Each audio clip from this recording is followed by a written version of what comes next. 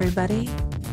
Welcome to the only AFI Watch List podcast, where Mike and I have made it to number 69. Giggity. Tootsie. You're going to giggity again at Tootsie? No, I'm not going to giggity. You're not going to giggity at feminine Dustin Hoffman? No. Don't think I am.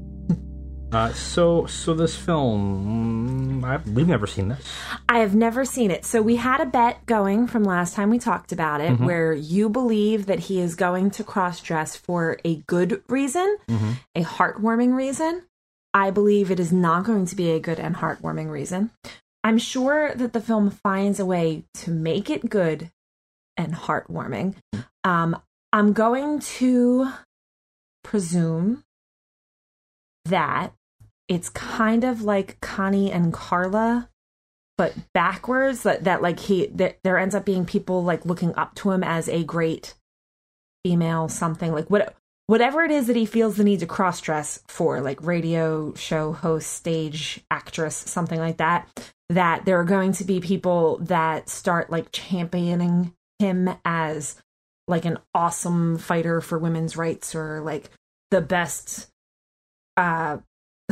What's the word for it? Icon of femininity, I guess. Feminist icon. Yeah, like people are going to like champion him as a feminist icon. Alternatively, there will be like a weird love story. What do you think? I think it's going to be him completely with self-interested means, trying to trick people to like... You said you thought it was for a good heartwarming reason. I don't remember. It's been so long since we came up with that. But that was, you just had the position of him becoming a... Yeah. No, I said that it turns good and heartwarming. Turns good. But the reason, I believe that the reason he is cross-dressing is not a good reason. It's a self-interested reason. Then I think it's him... Like I was saying draft dodging, but I'm sure there's other reasons for men to dress as women. Then I'm going to have to go on the side of he's doing it for... good reasons, like something noble, that like a Mrs. Doubtfire situation, right? And in that moment ends up corrupting it as he gets like rich and famous or something. And so yours is he does it for a bad reason, goes good, and I have to do it from a good reason, goes bad. Okay. Completely arbitrarily. Because you have to arbitrarily just completely disagree with me. I get it. Yes. So it's Dustin Hoffman and Jessica Lange. Not Faye Dunaway, Jessica Lange. And I have questions. Sydney Pollack. Yeah. Who did Sabrina and The Firm and Out of Africa. And this. In my head, Dustin Hoffman he's kind of a small guy, right? Yeah.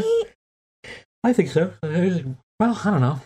I mean, he was tall and Hook, but I don't know if they just made him look taller. I don't think he was tall and Hook. I think he was wearing platform heels like a proper pirate. Because you know... in my head, he's tiny. I don't know. Like, I'm going to say like Hugh Jackman tiny, and I know Hugh Jackman is actually taller than I think he is. Yes. I just think he's short because he plays Wolverine and Logan is short. Right. Except that the big thing was everyone said he couldn't play him because he's too tall. Yeah. Hugh Jackman's like 6'1". Yeah, no, he's not 6'1". Dustin Hoffman, I mean. Dustin Hoffman is a tiny man. Dustin Hoffman is Tom Cruise height? Tom Cruise, he's 5'6". So that's pretty tiny. I'm taller than Dustin Hoffman. Yeah, that's funny. And Jessica Lange, I can't think of how tall she is because her presence just seeps out into the atmosphere around her, and you cannot get any hard data about her. Is this true? Yes. Easily. What other things is she in aside from... I'm just going to be like, she just keeps showing up in American Horror Story. Right? She's in other things. She is a presence, a personality. I don't know. I actually never knew her at all. Until American Horror Story. And everyone was like, oh, it's Jessica Lange. I was like, sure. But did you like her in American Horror Story? She's fine. Does she have a presence? Sure. You know actual facts about her. How tall is she? I have no idea. She's probably also 5'6". So she seems like a tall woman. So the fact that those are the only two names I wrote in my book means those are the only two names that matter. So yeah. I mean, I don't know. We had nothing really to go into this on, so The cover makes it look patriotic in a way. Yeah, it's weird. I don't know. We'll see. We'll see what this is. I am not especially looking at the director's other work. I'm not. You're not expecting much to it. So you think it only made the list for social justice reasons? I don't know. I mean, who knows what it is? Maybe it's just a good movie. Maybe it's just really funny. Because I mean, I would think that there's better. Keep in mind, The Apartment was a comedy. Yeah, I don't know. I would think that if you're looking for like, I mean, there's other like cross-dressing movies. Okay. Even back then. Yeah, I mean, like, there's a history of cross-dressing movies. Mrs. Doubtfire is one of the best. Is it? Shut up. Is it really? I love it. I hate it. I really don't like it at all. I also love Connie and Carla, but my love of Connie and Carla is because of how much singing there is in it, because they're doing onstage shows as drag queens. Women dressed as men, dressed as women. Yeah. Because it's not just one cross-dress, it's the double cross. I'm gonna be controversial right now. Oh, tell us. The majority of Robin Williams movies, not actually that good. I can agree with you on some Robin Williams movies. Like Jack, not good. Patch Adams, Okay. I really liked What Dreams May Come. Critically, not very well received. But I really liked it. It was a very good movie. It was sentimental. But like Mrs. Doubtfire, I think. Oh, see, I like Mrs. Doubtfire. It's so good. Like he's good in Hook. He's great in Hook. He's good. But you don't care. You don't care as much about him in Hook because you're. He's not the star of the show. Yeah. You gotta admit, like Hook. If you like that movie, the star of the show is Dustin Hoffman and the dude who played Mario. Oh. What's his Rufio. Name? Thank you very much. No, not Rufio. The guy who plays Mario in Super Mario Bros. Oh, you're talking about Shmee. Who plays Shmee in this? What's his name? He's a well-established actor. I know his name, too, and I can't think of it right now. Very well-established actor. He's not. He's only in, like, 5 films. He's in, like, a ton of things, and he's very important. He's very dead now. He's in 5 films. Guy who plays Mario, who isn't Lou Albano, is what I'm typing into Google right now. And Google knew exactly what you wanted. No, it didn't. It just keeps telling you about Lou Albano. I specifically asked not Lou Albano. So just say who plays Shmee. Shmee, by the way, is Shmee.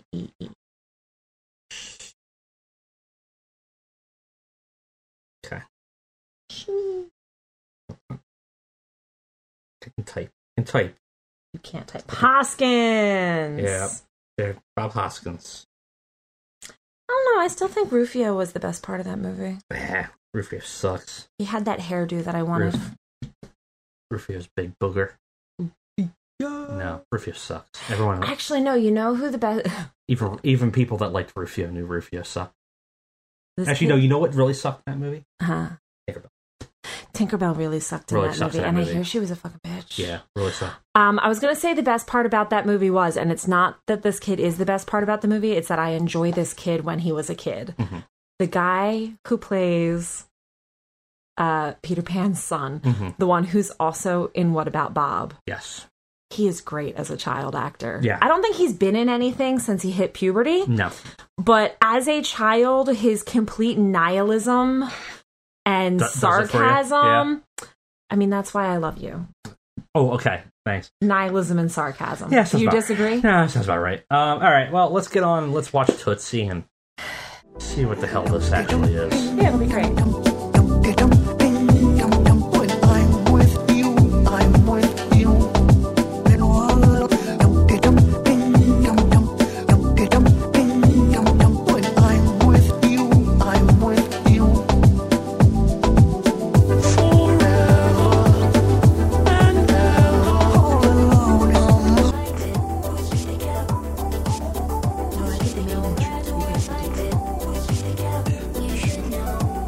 Welcome to the flip side. Is that better? I guess. You guess? I guess that's where you wanted to be. I guess that's okay. All right. See, but now everyone's going to ask for you to do both intros. Are they? Yeah. The zero people that listen to us? The 0 people that listen to us are going to ask for you to do both intros. Okay. So, Tootsie. Tootsie. It's a movie. It's a movie. Your thoughts? Your thoughts? Well, I gotta give my thoughts. How do I gotta give my thoughts? I don't know. I'm usually the one that throws the contrarian thoughts at the end. I don't usually start with it. I was going to just repeat again, but I can't even say that with a straight face. I'm the one who always throws contrarian thoughts at the end. So talk about this movie. Talk about this movie. Damn it. Okay. Dustin Hoffman is Tootsie, an actor in New York who never gets a part in anything. And pretentious asshole. Well, and the opening credit scenes shows him not getting a part because he is too old, because he is too young, because he is too tall, because he is too small. Mm-hmm. And each of those, like, he's like, I could be taller. And they're like, yeah, no, you're already too tall. And he's like, all right, I can be smaller. I'm wearing lifts. And they're like, yeah, no, we want someone else. So at that point, it sounded like the kind of thing that they always say to actors in New York in pop culture references, right? Like, that's just, you're just never right. And so he is a out of work waiter in a disreputable restaurant.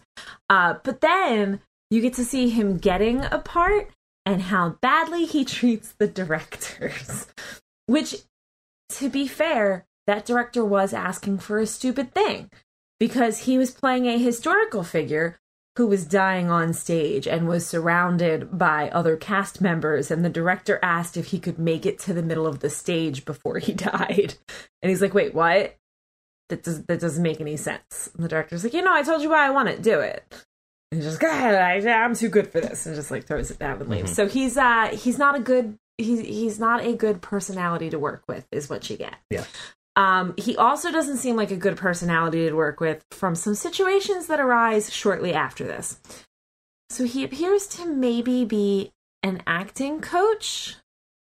Yeah, it seemed like he was sort of like that Barry-esque situation of like, those who can't teach and like it felt, not that he can't, but he's. It felt like it might have been that kind of situation, but also not like as though he was like a college. No. Level, more like a community theater. Yeah. Hey, we're all out of work actors. Let's get together and talk about it and coach each other. I think it would be like one of those like strip mall acting schools where you're just like you come here and it's gonna give me like $150 for a 5 week session. So you do think they were paying? Oh yeah, I was thinking they weren't paying. Nah, they were paying. They were paying for that. They're paying. That was his business. That was what he was making money. No, that is not. He was not making money off of that.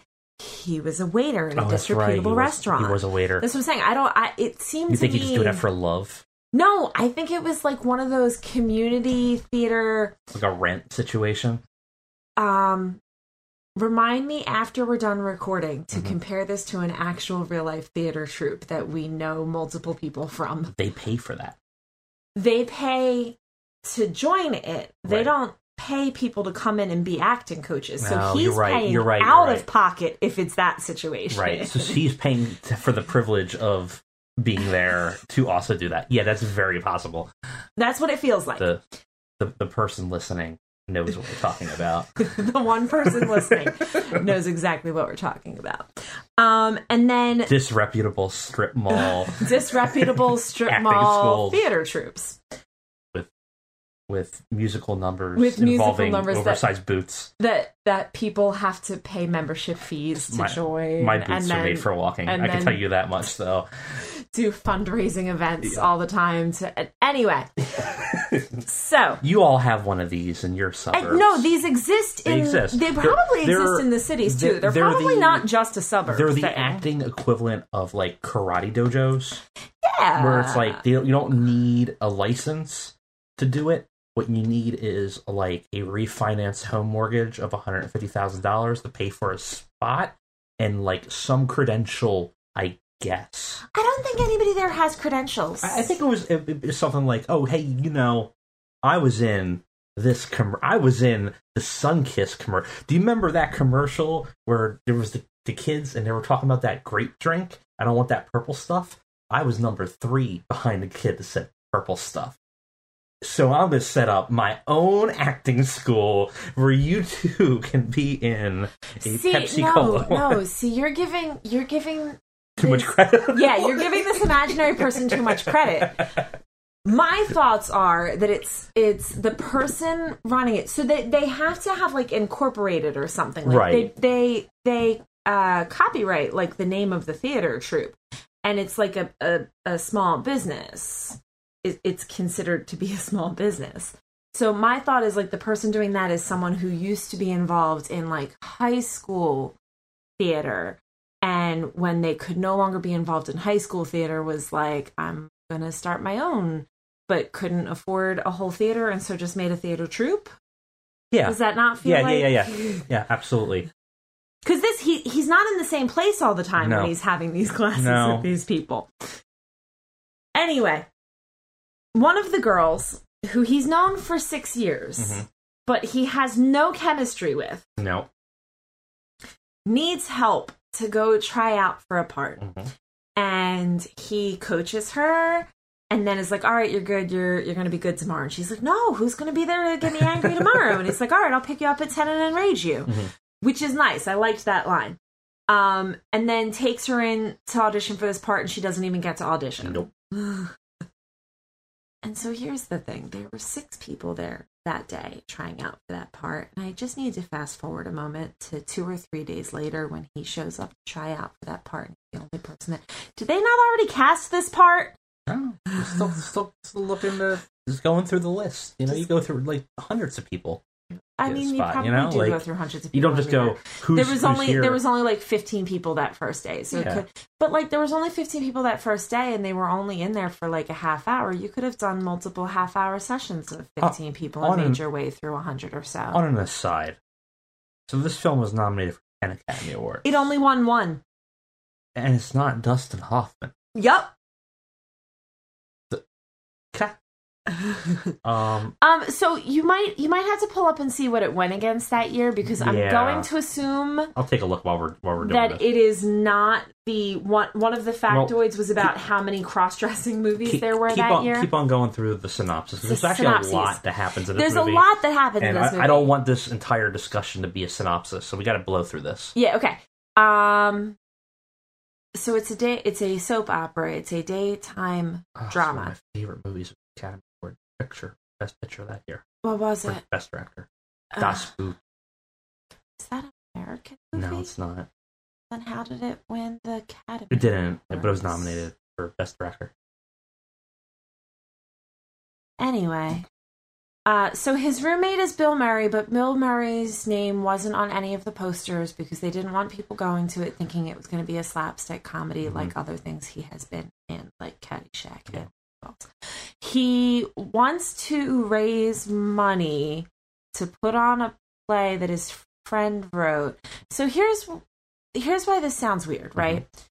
So he went with the girl to the audition and asked for a specific person at the daytime soap opera show, and was told this guy was in upstate Maine or something doing a specific part. Yeah. And he was like, wait a second, no, that part was supposed to be mine. And just abandons the girl at the TV studio to cross town to talk to his agent. Yep. To be like, I don't understand. You said this part was going to be mine. And this is when the agent tells him, like, nobody will work with you. And we know why nobody will work with him. He's a horrible human. And so he's arguing with him and asking if he read his roommate's play, because his roommate's play has a really good part for him. And in the space of this 2-minute argument, okay, the actual argument lasted longer than 2 minutes. By the way, his agent is the director of the movie, and the way they interact with each other is the way that Dustin Hoffman and the director interacted with each other all during the filming of this movie. Let's say tense. So during this argument, it hops from, how come you didn't get me this part? How come you haven't gotten me any parts? How come you haven't looked for getting funding for my friend's play? Because my friend's play has a part made for me. You know what? I'll get the funding for the play. Just get me a part so that I can pay to run his play. And the agent just keeps saying, yeah, nobody will hire you. And he's like, all right, we'll see about that. And immediately skips to him dressed as a woman really well, walking into the studio his grand try plan out for this part. Didn't try anything else first. Didn't try anything. Didn't just try changing his name and saying he's not union. Nope, went straight to becoming a woman. Also, at least he came up with his name and apparently made himself a what are those sheets called? A headshot. Yes. Stat sheet. Yes. It has a picture of your headshot. Face on the front. Headshot. That's a headshot. And an information, like a resume CV on the back. Yeah. What was your, by the way? Richard Attenborough's Gandhi swept, including Best Director that year. You know, I've never seen it, and it's not on the top 100, so I'm never going to see it. And it's got Ben Kingsley plays Gandhi. I mean, I enjoy Ben Kingsley. So that gives you all you need to know. I enjoy Ben Kingsley. I've never seen Gandhi. I'm never going to see it. Yeah. Also, that was also the year of Sophie's Choice, which apparently was a big winner. I didn't really like it that much. It wasn't. No, we actually kind of hated it. Well, she got the Best Actress. She just got best Supporting Actress, I think. No, Best Actress. Yeah. Best Actress. Jessica Lange got Best Supporting Actress. She's underwhelming in this movie. She's a little underwhelming. Most of the characters in this movie are underwhelming. Actually. So aside from the fact that I enjoyed the movie, it was an enjoyable movie. It was kind of a popcorn movie, but it was enjoyable. No, I should say, to preface, I enjoyed this movie. I'm just saying a lot of the supporting actors around him are kind of underwhelming, including people that you would not expect to be underwhelming, like Jessica Lange. Well, Jessica Lange's father. Jessica Lange's father. That actor is a well-known actor, and I can't think of his name. Mr. Ghostbusters in this. Yeah, I don't. What's his name? I don't know. Not Dan Aykroyd. Well, I already said Bill Murray. Bill Murray. Bill Murray. Yeah. So like he was understated but enjoyable. Yeah, but like he just for like a comedy, I expect a little more from Bill Murray. Yeah. So apparently they didn't treat it as a comedy as they were filming it, though. Gotcha. So there's that. So that makes sense. So okay, so he gets the part, but he gets the part by like fighting with the misogynist director. He proves his mettle. He proves his mettle. That he's a strong, independent woman that don't need no man. He's a strong, independent woman that don't need no man. Right. And then I only want to do one more quick scene before we go into just everything that happens. Tells them that his agent is his agent, like gives them the actual agent's name. And then, like, ambushes his agent at a restaurant reservation, like, out front, just, like, runs into him so that he has to look at him. Doesn't recognize who he is, goes in and sits down, and then comes in and sits with him and gets all up in his space, freaking him out. Because this is a time period where when you are approached by a person that you are aware is cross-dressing, it apparently skeeves you. Yeah. That's the thing. Late 70s, early 80s, I would say so. Okay. Yeah. So just fast forward a bit. He does really well on the soap opera. It's a classic soap opera. People love him. He becomes like a super celebrity on like magazines. Super celebrity on a lot of magazines. Yeah. All for this, just raising $8,000. Yeah, he definitely got that $8,000 really fast, I would think. Fairly fast. And then there's like a subplot romance with the woman. Like, there's one or two subplots because he falls in love with one of the girls, and her father falls in love with him, and she's in an unhealthy relationship with the director, and the director is a misogynist and a philanderer. Dustin Hoffman is also still in a relationship with the girl from the beginning who he had literally no chemistry with because that first day after he got the part, when he was in her apartment to take her somewhere, he wanted to try on some of her clothing while she was in the shower, and she came out while he was still naked, and he just went with that like an improv actor. Just like, oh, hey, so hi. And then stays in a relationship with her. Yeah. But not a good one. Especially funny when he has an out. When she's like, so this is like a one-time thing, right? He's like, no, I'm going to date you. Never. And he's a horrible human. No, he's not a great guy. I mean, he's not even doing this for good reasons. So you're we're in the right there. Because I don't think he was doing this so that he had the role. Yeah. Like, this wasn't for his friend, This wasn't really for Bill Murray. It was for his role. Like, I don't think he'd be doing this if it wasn't for the fact that he had a spot in the play. It was so, he's so selfish. But also, he doesn't really get much nobler.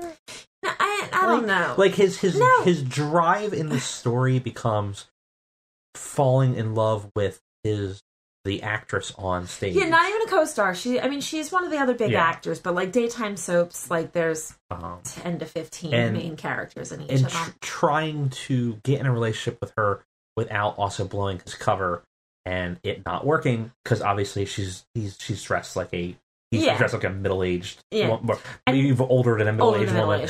And him trying to get out of his contract. Yep.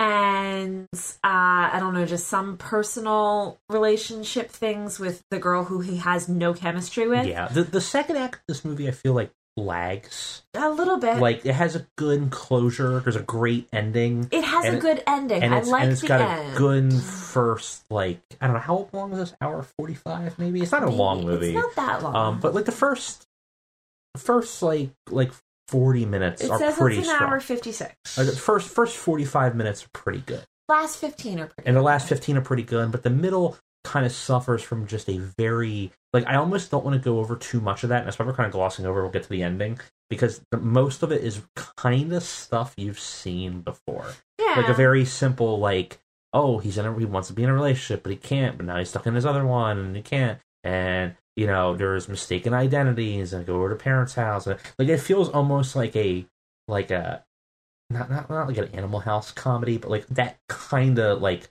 frat house comedy of, like you could have seen this movie also having, like, Chevy Chase in it and trying to, like, scramble, right? Okay. Or like it just felt like a very rote, like, traditional, like, that part of it.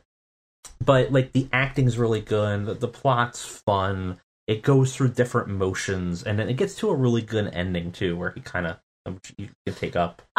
So Jessica Lange is breaking up with the man who's no good for her, and says that she was motivated to do it by Dustin Hoffman's elderly female character. Yep. And I'm trying to think of the exact order that this goes in, because there's so much about this. Because, like, he's sitting on the couch with her and goes to kiss her, and she freaks out. Well, so one, she was also leaning in to kiss him, which is why she was like, I also have these urges, right? But he believes that she has touched his genitalia, I would presume, judging by, he's like, it's a corn cob. No, I can explain. So, I don't understand. You feel it when that. Is he assuming that just the dress lifted? Must be. I don't know. Because Jessica Lange is just upset that she nearly kissed a woman that she thinks of as a really close friend. Yes. And, like, yeah. And he's all, like, freaking out that she found out already that he's a man. And that's the thing. And then she forces him to go out on a date with her dad, who proposes to him. And then he gets home, and the older male doctor, we call him the Tongue, tries to mac on her and gets into the apartment by way of serenading. How do you call the cops on that? If someone you don't want is serenading you, call the police. Well, if it's just a music gram, call the police. What's the Grubhub driver? I mean, they're going to stand outside your door and sing at the top of their lungs? Maybe. What I'm saying is... Still disturbing the peace. Call the cops. I'm trying to start a unique gig. I'm just saying, it's disturbing the peace. Call the cops. Yeah. So like that, and then that's when his roommate comes home and manages to send that man away. And then the girl that he has no chemistry with shows up at the apartment, and his one shining moment, he tells her the truth that he's in love with another woman. And so he's still just trying to get out of the part on the daytime soap because all of his personal relationships are fucked. Yep. And the next day it just lands in his lap, gift wrapped. They have to do it live. Fuck it, we're doing it live. and he improvs. Yep. And I guess he does it pretty okay, aside from all the stuttering. But also, like, in the moment, if you're not a good improv actor, I'm not saying Dustin Hoffman's not a good character's not improv actor, but the character who never gets hired is probably not very good at improv, if that's how he did that scene. He gives a very soap opera revelation that he is so soap opera. He is in disguise as his dead sister who has been betrayed by the hospital. And shockingly, before all of this, as it's going off the rails, and they see that she's, you know, going into business for herself here, to use a wrestling parlance, that they don't just shut the feed down and say technical difficulty. We'll be right back. No, it wasn't time for commercials yet. You can't shut the feed down. So like that was that whole thing. So he managed to get off the show. I have questions about how he was technically employed by the show. If he wasn't a real person and he didn't use a real person's name, it's the 80s, and man. Bank account, and if they were writing checks to a person that doesn't exist, how do you cash those checks if you don't exist? Maybe the agent, it goes cash to the agent gets his cut and keep it out. Okay, that could work. Because that's usually how agents will operate. Kind of like, okay, so they're giving because they get a cut. They're addressing the whole check to the agent, and the agent give it, and the agent's cashing it out and giving. Okay, but then how is the contract legal? That they were saying he had to keep working for them because he signed the contract. You don't need to do like a DNA test to write a contract. Okay. It might be void. Like he probably could have even argued that it was void because he's not a real person and would have solved a lot of time. Right? Yeah. Anyway, so he got off the show, and then Jessica Lange is like looking at him, and he's staring at her because he loves her and he wants her to understand. And she comes walking over and looks deep into his eyes, and then sucker punches him right in the gut. That's basically it. And then he meets up with her father to return the ring in a bar full of brawny men. Yep. And the father just gives him a nice love tap. Yep. And then he meets up with her again out on the street, and that's cute. That's the rom-com-y bit. Yeah, that's the only bit that is good rom-com. Which is probably why I like it, in that it doesn't fall into those tropes entirely, and it kind of, for a older film, feels oddly modern in sort of the anti-narrative of rom-coms very often, where like a lot of these type of movies will do the inverse of the cliche, or something like akin to like a It's Always Sunny in Philadelphia kind of comedy, where the characters are kind of irreparable and they don't actually learn from their mistakes. And in this case, like, he doesn't really grow that much. Well, no, but he says, what's the line? I'm a better man as a woman with you than I'm ever as a man with other women. Yeah, something like that. Or something like that. And he's like, at least we're already friends. First part's done. Yeah. Now I just got to work on doing it out of the dress. Yeah. So, I mean, but it's still like he doesn't really have like a grand character change. Not really, no. He's kind of the same asshole. He's the same asshole, right? So, the movie was very well regarded when it came out. It grossed a shit ton of money. Yeah, spawned a musical. It spawned a musical much more recently. It was based on a book, apparently. Roger Ebert gave it 4 out of 4 stars and said that Tootsie is the kind of movie with a capital M, so you know he's snobbish, that they used to make in the 1940s, when they weren't afraid to mix up absurdity with seriousness, social comment with farce, and a little heartfelt tenderness right in there for the laughs as well.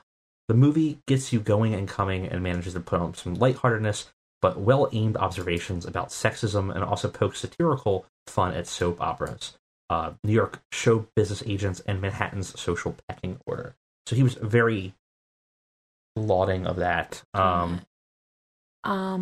Okay, where are you getting this information that you're saying it was a book first? Because all of the trivia has that it was like Dustin Hoffman and whoever got the things for writing it, wrote it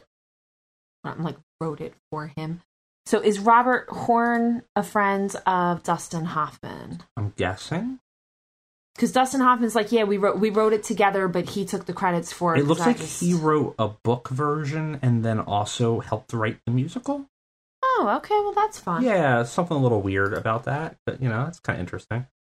So it actually might not be based on a book. It might have been almost linked together because he wrote the book as they were writing the screenplay or some shit like that. That's a thing. From the creator of the special project of RuPaul's Christmas Special. Ah, fun. Yeah. So, trivia. Weird factoids and whatnot.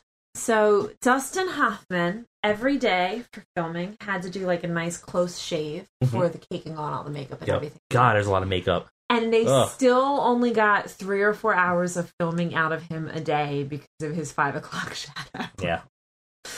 Is that how fast facial hair grows? Yeah. Oh, feel mine. Well, I can feel it, but if you had like makeup pancaked it would pop out. Oh, it would just pop out. It's so stiff, it would just pop out like a... Okay, but like when did you shave? I don't know, like 11?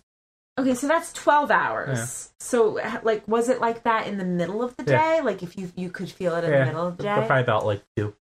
I'm sorry, I don't have facial hair to understand I understand the concept of 5 o'clock shadow, right. But in my head, it's a 5 o'clock shadow because you shaved in the morning before you went into work at, like, 7 or 8, and then by evening, I mean, you've got a stubble. It can grow pretty fast. Some people's hair grows faster than others, though. His probably grows a little bit faster. Okay. Dustin Hoffman, the female role that Dustin Hoffman played, Dorothy, had a Southern accent because as he was like researching and setting things up, Dustin Hoffman discovered that his voice fell more closely into the range of female pitch while doing that accent. And I would presume the reason that was one of the accents he tried was because part of his I'm going to say femininity training was doing lines from Blanche Dubois from Streetcar Named Desire. Which is anybody named Blanche has to have a Southern accent. That's all you get.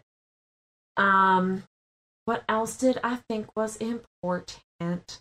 The crew only gave bad news to Dustin Hoffman while he was in drag because he was much nicer as a woman. I mentioned that the actual director was his agent because that was the way they talked to each other. Oh, it's just horrifying. Dustin Hoffman claimed that after playing Tootsie for the first time, he went home, burst into tears, and confessed to his wife that playing a woman forced him to confront his own sexist perceptions of women that he never realized he had. There you go.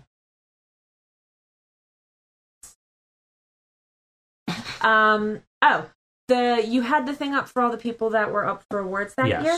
So I've never seen The World According to Garp. Yeah, neither have I. Apparently there is someone cross-dressed in it. Okay. And also, obviously, Victoria. I don't know if you saw that was nominated for a couple of things. It didn't win anything, which is really strange because Victoria is amazing. So 3 movies that year that all got nominated for awards centered apparently some cross-dressing. Maybe some espionage in terms of screenplays. Well, they're not. Actually, I mean, they are kind of related when you think about it, because Victoria is a down-on-her-luck opera-type singer who can't get a part singing in any club because, like, really, what use is it being able to hit a pitch that breaks a wine glass? Right.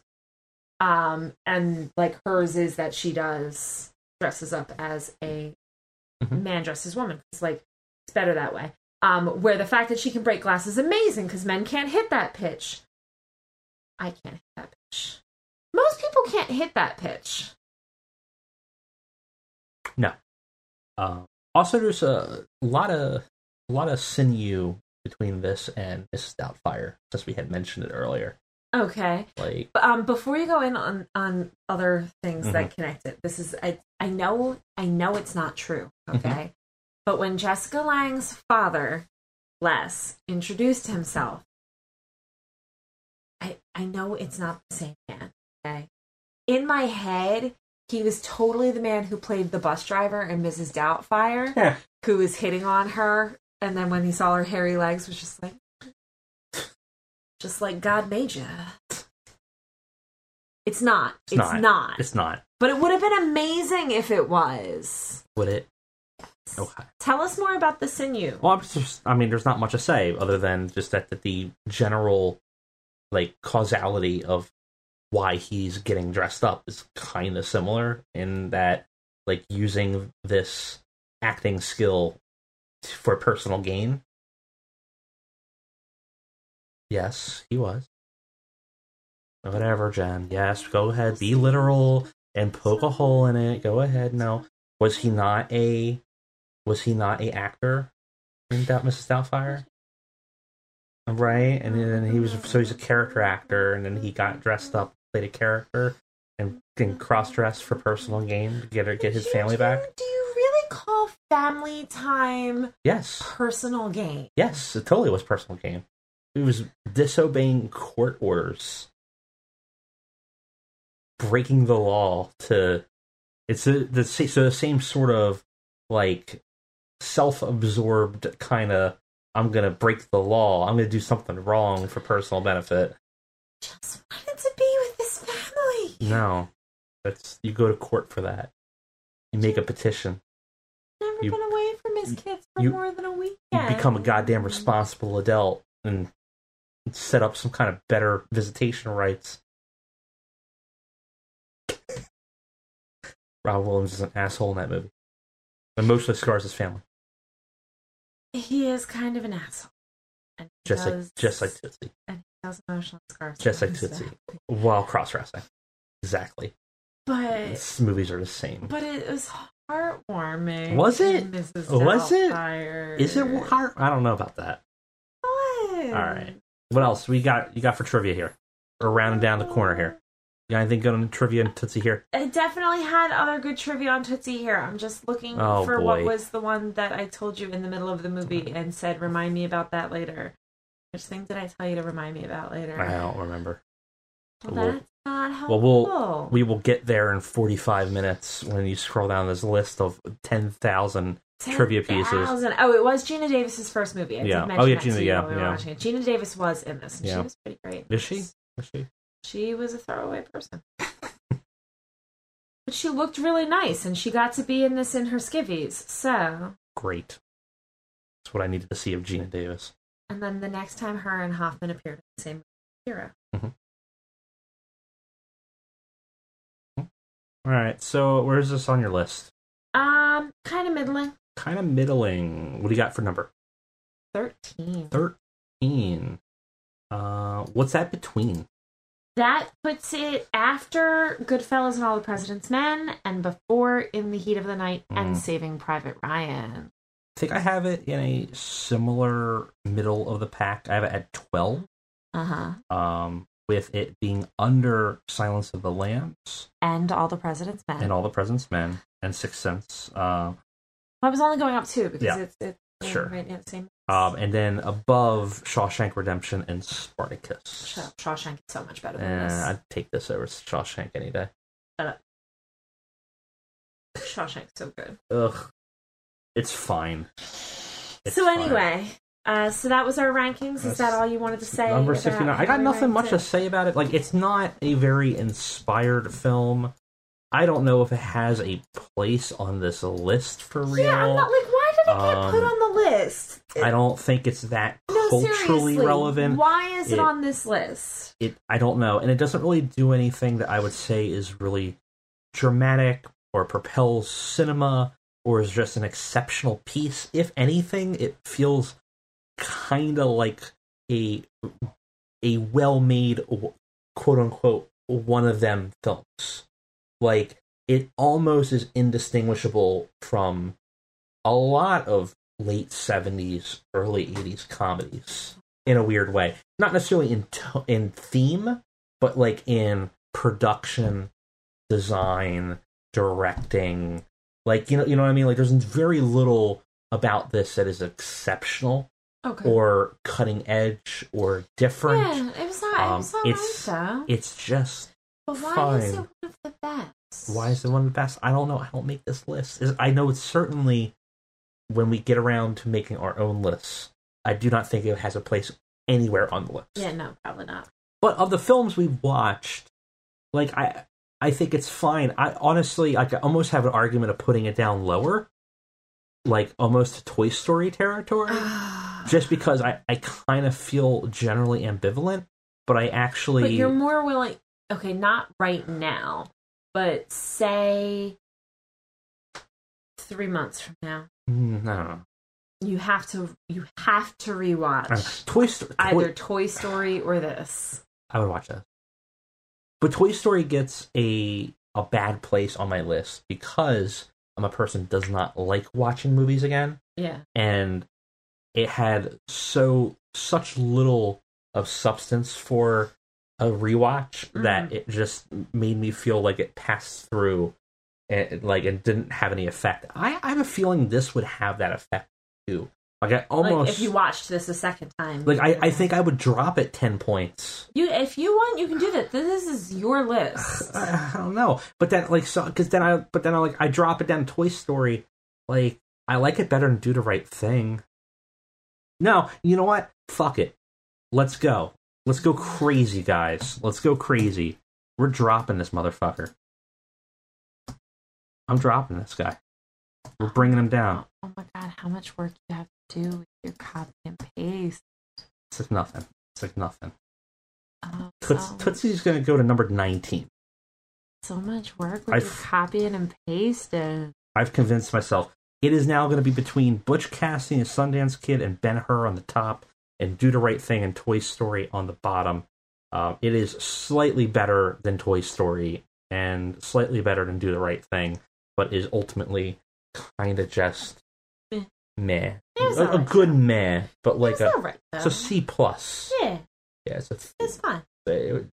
7 stars in the Tokyo Dome, maybe, but not. So anyway, next time we are going to watch Unforgiven, which is, I believe, a Clint Eastwood movie. Yeah. I feel like I've seen it. I can't, for the life of me, remember it too much. So I know it is a Western. Clint Eastwood's in it. Apparently Gene Hackman is also in it. Another Western. There's a lot of Westerns on this list. I don't know why. And then Who's Afraid of Virginia Woolf? I've never seen it. I've never seen it. That one has Ms. Taylor in it. I enjoy Ms. Taylor. After that, Raiders.